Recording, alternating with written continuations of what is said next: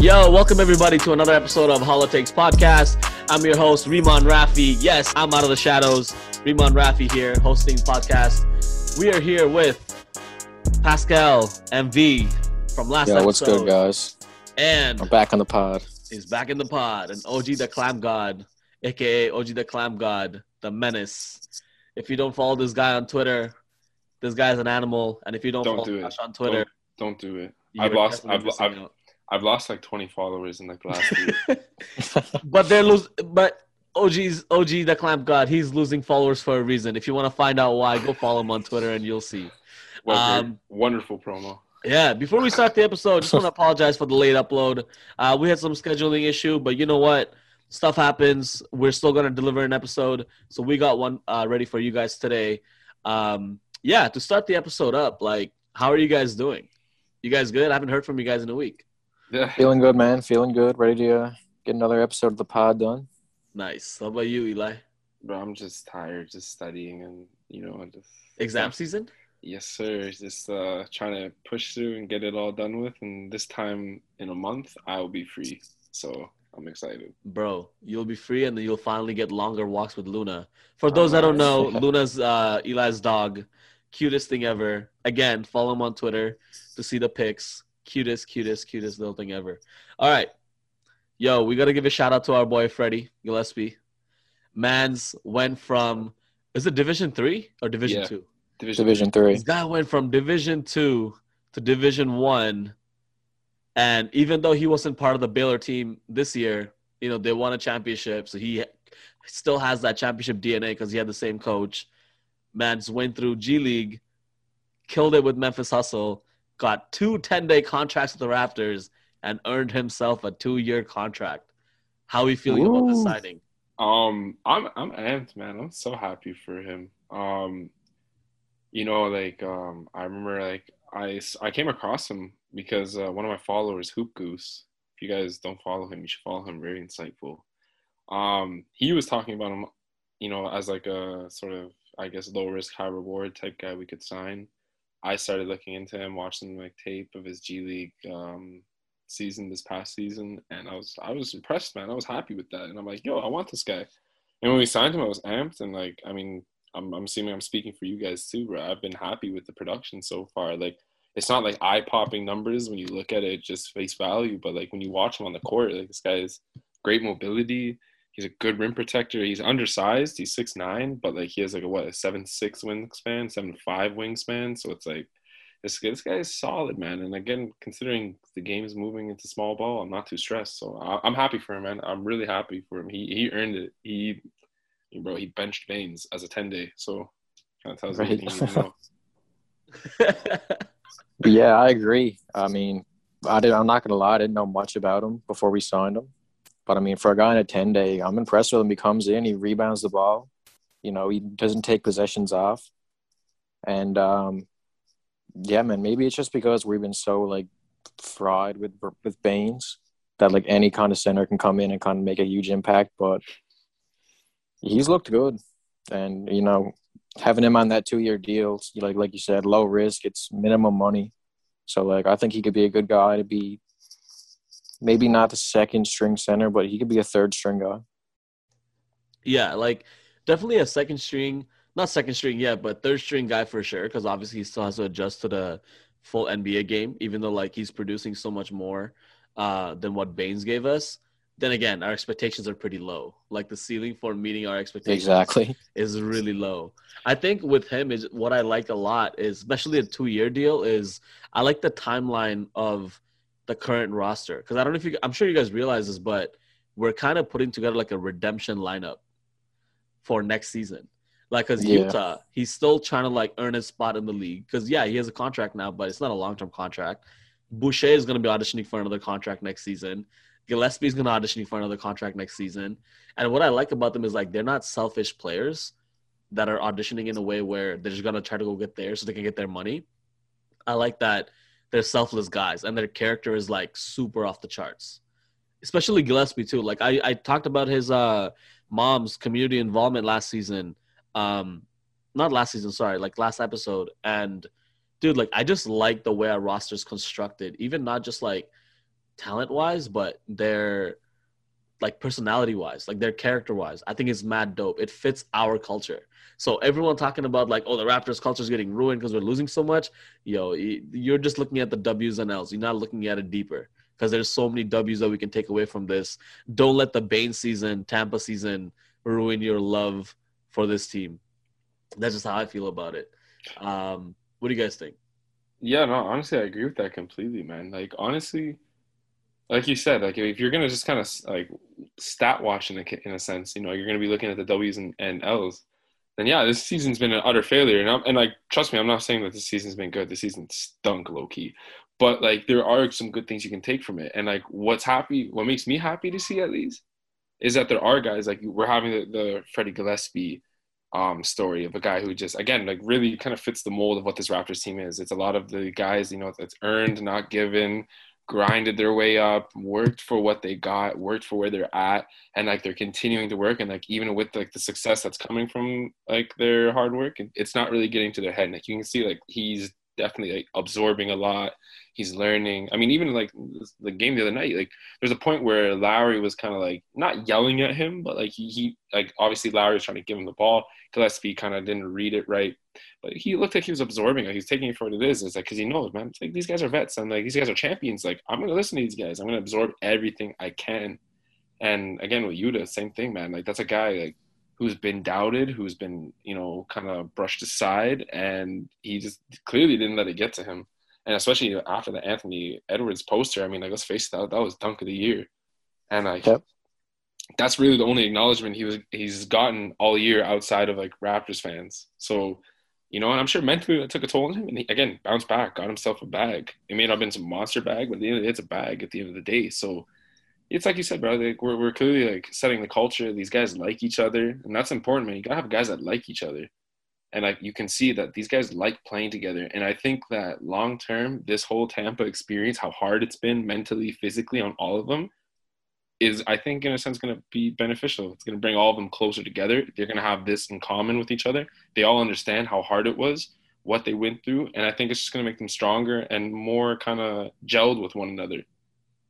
Yeah, I think I kind of take this Tampa season as like getting bounced, like losing in Game 7 of the finals, almost like the heartbreak that you have. Like if you lose the Game 7 in the finals, it's like you learn so much from it. You go into the off season being like, shit, I went there. I want to go back and I want to win the championship this time. But what's sick is like we get such a long period of time off. We get like almost 5 months off if we don't make the play in and don't go into the playoffs, right? When's the Right. last time we had a break like that? Like what, 2015? Yeah, a long time. Yeah, like 2015 playoffs when the Wizards swept us.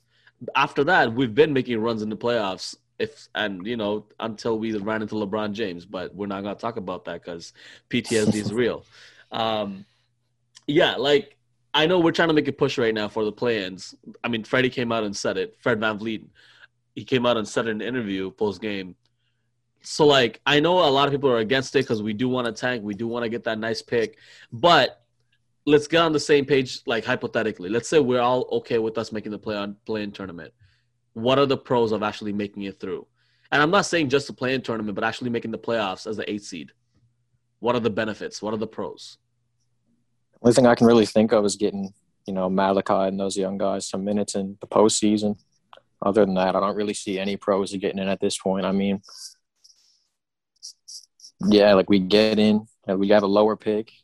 Our guys, in my opinion, they're just not ready for playoff basketball this year. I'd much rather just take the time off, especially for like guys like Pascal. I don't really – if I have to watch Pascal go into the playoffs again and stink it up, man, it's going to be bad. Like, I don't think he'll ever live it down on Twitter. I don't think so either. I think what about like auditioning for a superstar or like I mean, you know what? Face it. We're not getting a superstar to the free agency. No, You know, definitely like not. Eli, go for it. Yeah, like I guess just going off what Josh said, just only biggest advantage, I guess, like an actual real advantage, like something we can actually see is developing Malachi, Gillespie, and Trent. But like my one concern with that is with Gillespie and Malachi, obviously they haven't been, and Jalen Harris, they haven't been in the playoffs, obviously because they're rookies. And like we've seen how Nurse is with his playoff rotations. Is there even a guarantee that those guys would get runs? Like Malachi, I think has the highest likelihood, and and it depends on like how much of a run he's gonna get. Is Nurse gonna really trust him to play big moments? I think he'll get minutes, but I mean, I think some people are stating the value of like what this development will mean for Malachi, because like I mean, truthfully, I don't think he's going to be playing like 25 minutes a game. Like, I mean, if No. I'm wrong, that'd be sick. I mean, it'd be nice to see him get like some good minutes. But I think besides that, it'd be more sort of like moral victories. Like we can just like as fans, we can, and like as an organization, we can say like it's like 9 years in a row we've made the playoffs, or 8 years in a row we've made the playoffs. It's the sort of comeback story. We started 2-8. We had COVID. We were like the 12th seed. We were X amount of games under 500. We fought back. That championship DNA pushed us forward. That winning culture. But when it comes to actual, I guess like real advantages we could really see and like take with us, like it's really not much. The auditioning for a superstar or like I guess any big free agent, definitely valid though. I can see that being a thing because. But who though? I would say I'm trying to be really realistic here, and I think the only realistic guy is like Rashawn Holmes, because like if I'm a superstar. Yeah, like but but there's no real superstar that's in the free agency. No, there's not. Yeah, unless you want to say like DeRozan, but like he doesn't fit us at all anymore. Yeah, like he would in a sense, but I'm not. No, like I love DeRozan, but it's not going to be a thing. Like, well, yeah, he could fit our team for now, but I mean, going forward, like, yeah, we shouldn't be paying him that money. Yeah, that's what I'm saying, and we're already pretty like backlogged with like guard play, and it just seems like I don't know, man. Like we have good young guards and like a good wing duo in OG and Gary Trent Jr. for the future, and clearly like they're development is actually, it's not like they're really raw and like it's not coming, it's like OG's looking like he could easily drop 20 a game next year. Gary Trent Jr. is looking like he could still continue to drop 15, 16 next year. And then what do we do? Let's bring like 32-year-old DeRozan who's gonna OG's so slept on at the 2 position. I think the only reason the league doesn't take notice like that is because he doesn't show it in his face. Like he doesn't bark when he plays ball. Mm-hmm. So like he doesn't intimidate anybody, but he intimidates people, like obviously physically bullying them. And he's been hitting open shots like crazy as of late. Oh, yeah. So like what do we think about his progression as of late? Because I'm not gonna lie, at the beginning of the season when he was sitting out and whatnot, everyone's like, oh, wait till OG comes back. This is happening. This is gonna happen. I'm not gonna lie, I was kind of like, yo, I know OG's nice, but I don't think he's that nice because to me, he hasn't displayed much. But because the whole fan base is speaking so highly of him, I'm like, you know what? I'm going to give this a chance. I'm going to see where this goes. I'll be honest. I'll buy OG stocks, man. OG stocks are only going up. And I want to know what you guys think as to like what his position might be in the team next year. Like, do you think he's going to be one of our top 3 options? I know we all want him to be because he has shown that he can deliver. But where do we realistically see him in terms of on one of our top 3 options? So I think without a doubt, he should be the second option at least. I mean, what can't the guy do? I mean, he's a 40% three-point shooter. He's probably the best defender in the NBA. I mean, he's shown improved handle. He can put it on the floor. He can body literally anybody to get into the paint. Like he moves DeAndre Ayton when he posts him up. Like this guy's a freak, and like he's never really had the opportunity because we've been loaded with talent. He's never had the opportunity because OG is the type of guy he's going to do what the team wants, like the team needs him to do. And he's never, ever had to take a role that he's going to have to start taking now. And you can see, especially since the Norman Powell trade, he gets an increased role and he moves up that extra level because he has to for the team. And I think he's just going to keep doing that. I wouldn't be surprised if he put up nearly 20 a game next year. He was fighting for an all-star spot. Yeah, like honestly, I'd say the same thing. Like, in terms of like where I see like him going, like in terms of his development for the future, especially next year. I mean, I won't be shocked if he's putting up 20 a game next year, and if not 20, like 18, 19. But I think what's gonna be most important, like other than obviously the increase in productivity. I think it's going to be how he's getting his buckets. Like right now, he's giving us 16 a game basically, and the vast majority of that is catch and shoot threes. And we're starting to see like these last 15, 20 games, he's like what Josh said, he's putting the ball on the floor more. He's attacking guys. He's looking for mismatches. He's taking the small guys in the paint, bullying them. He's taking the big guys off the dribble. And like even last night, I mean, like what he was doing at KD, like I know KD isn't some lockdown defender, and like, but it's like to actively hunt down arguably the second best player in the game, and you are hunting him on Having the willingness to. Yeah, you're hunting him. Yeah. You're hunting him down. You are taking it to him. You're not, and like you're hitting his own move on him, like that little bully ball, a little fadeaway step back midi, and he hits that, and he hit that over Durant, and Durant's like 7 feet with like. What's that guy's reach? Like, you know what I mean? Like something crazy, like 7'7" wingspan or something crazy. Yeah, and like he made it look so easy, and that's the thing. Like it's getting really easy for OG. I think he's starting to realize, like what Josh said, with the handle becoming better, and I feel like on top of the handle getting better, he's getting more control of himself. He's getting more control of his body, because I think he's really starting to realize I'm probably one of the strongest guys in the league. I have an ability to slash. And if I put those two things together, there is not a single person that's going to stop me. And I feel like, again, all that coming together, mixed with with a prototype player he is, a big wing that has ball handling ability, that's a guy that could easily be number 2 next year. And like my super hot take is like, bro, I mean, is it really crazy to think that maybe he takes the number 1 option spot eventually? Maybe not next year, but in 2-3 years. And I don't think you're crazy for thinking that. I don't know if I've seen enough for him to be a number 1 yet. Then again, he's so freaking young, bro. Like he's 23, like man. Kawhi, like we talk about him and Kawhi's comparison a lot. I would love to see like OG coming out party like Kawhi. Obviously, I would love to be proven wrong. So Josh said that OG is like a number 2 for us. He would be a number 2 for us next year. So who would be number 1 and 3? Take Kyle Lowry out of the picture though. Let's like already pretend he's gone. I think number 1 is still Pascal at this point. You can't give up on him yet. He's proven. I mean, he was a number 1 option for us when we had the second best record in the NBA. So I'm not giving up on him yet. I think he's going to even get better when we get back to Toronto. So I still have hope in him for being a number 1 option. But OG, man, he's right there. You can definitely take it. Yeah, no, I agree with Pascal being number 1 still. Like, I think we shouldn't judge him off this offseason. Like, obviously, we know that COVID really messed it up for him. And I don't want to give up on the guy because, he has shown that, like, he's fought through so many adversities. I want to see what he's going to do next season. Is that when that's when his second-year contract kicks in, right? I think so. Like, if we get a new front office, maybe they'll want to do something with it the third year of his contract, maybe move him if they see that he's not part of our future anymore because like some people think that he's a letdown this season, but I don't think so. I think as a second option or a third option, his numbers are off the charts. Like, what is he giving you that other players aren't? That's not a top 10 player. Yeah. Yeah, no, I agree. I think to write him off this season would be a pretty short-sighted move.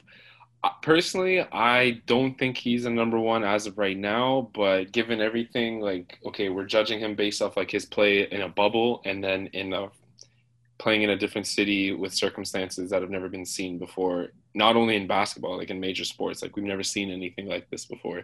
So to now judge him off of it, I don't think is exactly fair. The criticisms are valid, okay, up to a certain extent. And I think next year, especially if we're back in Toronto and it's an improved roster, that's where it's like, okay, that's the do or die year if Pascal is a number 1. Because I feel like the argument that is he a number 2? Okay, bro, you're stupid. He's a number 2. He proved it. He was a number 2 on a team that won a ring. So like you can't. That's not a debate. The debate is, can he be a number 1? I think the one thing we can at least all agree on about the 1, 2, 3 option, Fred has to be a third option. Fred is not a Fred guy. VanVleet, for those that's not obvious for. It's Fred VanVleet. Look, VanVleet, the thing that frustrates me, and I feel like what frustrates people the most about VanVleet is the way he's being used, or what's expected of him, or what he in turn expects of himself, or what he thinks he can bring to the table. I'm going to sound like such a dick to say this, but bro, like, you're not that guy. Like, Like I mean this so respectfully, but like he's an unathletic, 6 foot, undersized shooting guard that can't finish at the rim, and he has tunnel vision half the time. He's not a good facilitator. This is a guy where prime like me personally, we should be running him kind of like how Golden State runs Curry. He's not going to be obviously the same as Curry, but it's that same type of thing, primarily off ball. Get him some screen action, get him some looks like that, and he'll get buckets, especially in catch and shoot threes, pull up threes, whatever it may be, off the screen, in curl and everything. Even the mid range is there. But my point is like when you try, I mean, you've seen it when he drives, it's like, oh, bro, you're getting blocked. And like there was a point last night where like he took it to the rim with three guys there. It's like, bro, what did you think was gonna happen? And the thing is, like, obviously, as like normal fans or like casual fans don't understand basketball as much as maybe us do because we watch it so much. Some of us have also played.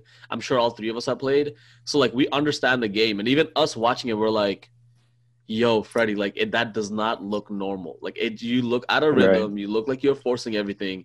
We're not in COVID anymore, where half the team's out. Like, pass the ball, bro. Yeah, just pass the ball." Yeah, I agree with Fred being the third option because I don't think we're going to be able to really win like that. It's not every game that we're going to get him dropping 54 against Orlando Magic. Yeah, some funny shit I see on the Twitter timeline recently. Well, the whole Jimmy Butler and Kyle Lowry situation with Kyle Lowry being the godfather of Jimmy Butler's kids, or I guess daughter or son, I'm not sure.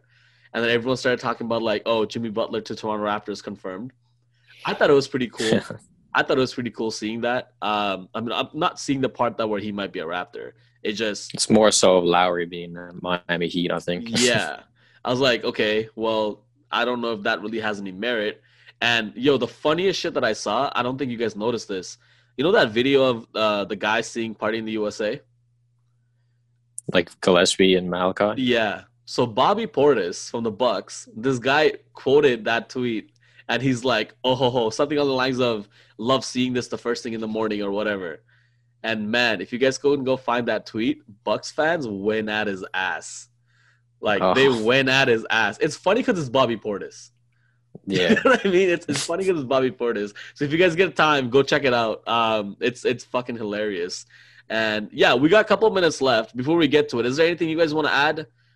Anything that we've missed in this episode? Because I know we mentioned it at the beginning of this podcast when we weren't recording. I know you want to mention something, Eli.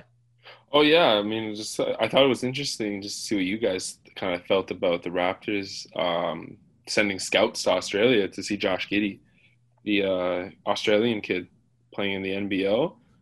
There's been a lot of talk on the timeline the last couple of days because of it. I know there's definitely been some guys like Robitussin that have been pushing the sort of. Shout out to Robitussin, man. We'll plug him in. This guy's mad dope. Hometown. We gotta support him. Facts. He's the man.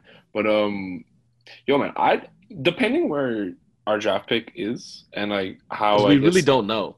Yeah, you don't honestly have no clue. Yeah, and like honestly, man, like this kid's nice, bro. And like the thing that like is most enticing about him is that like so much of like the similarities and the criticisms of his game are like exactly like LaMelo Ball.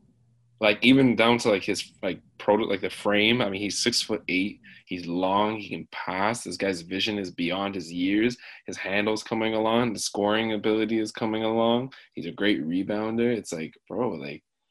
What's there not to like about that? I mean, he's a walking triple-double, and he's playing in a professional league as an 18-year-old. I mean, it's impressive, man. Like, whenever you're playing as grown men in another league, we see what happened to Luka. We see what happened to LaMelo. Like, I think we should put some more time into, like, scouting this guy because I actually haven't heard of his name much before as of late. What do you think, Josh?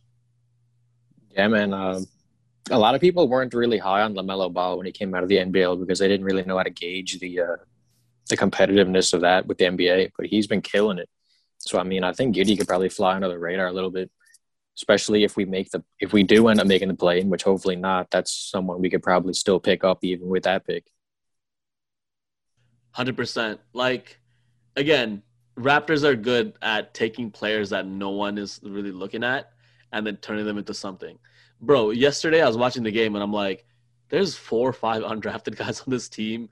We got a rookie on the court. We got another guy who was undrafted who just got cut from his other team, and then we picked him up. We got another guy who's on a second 10-day.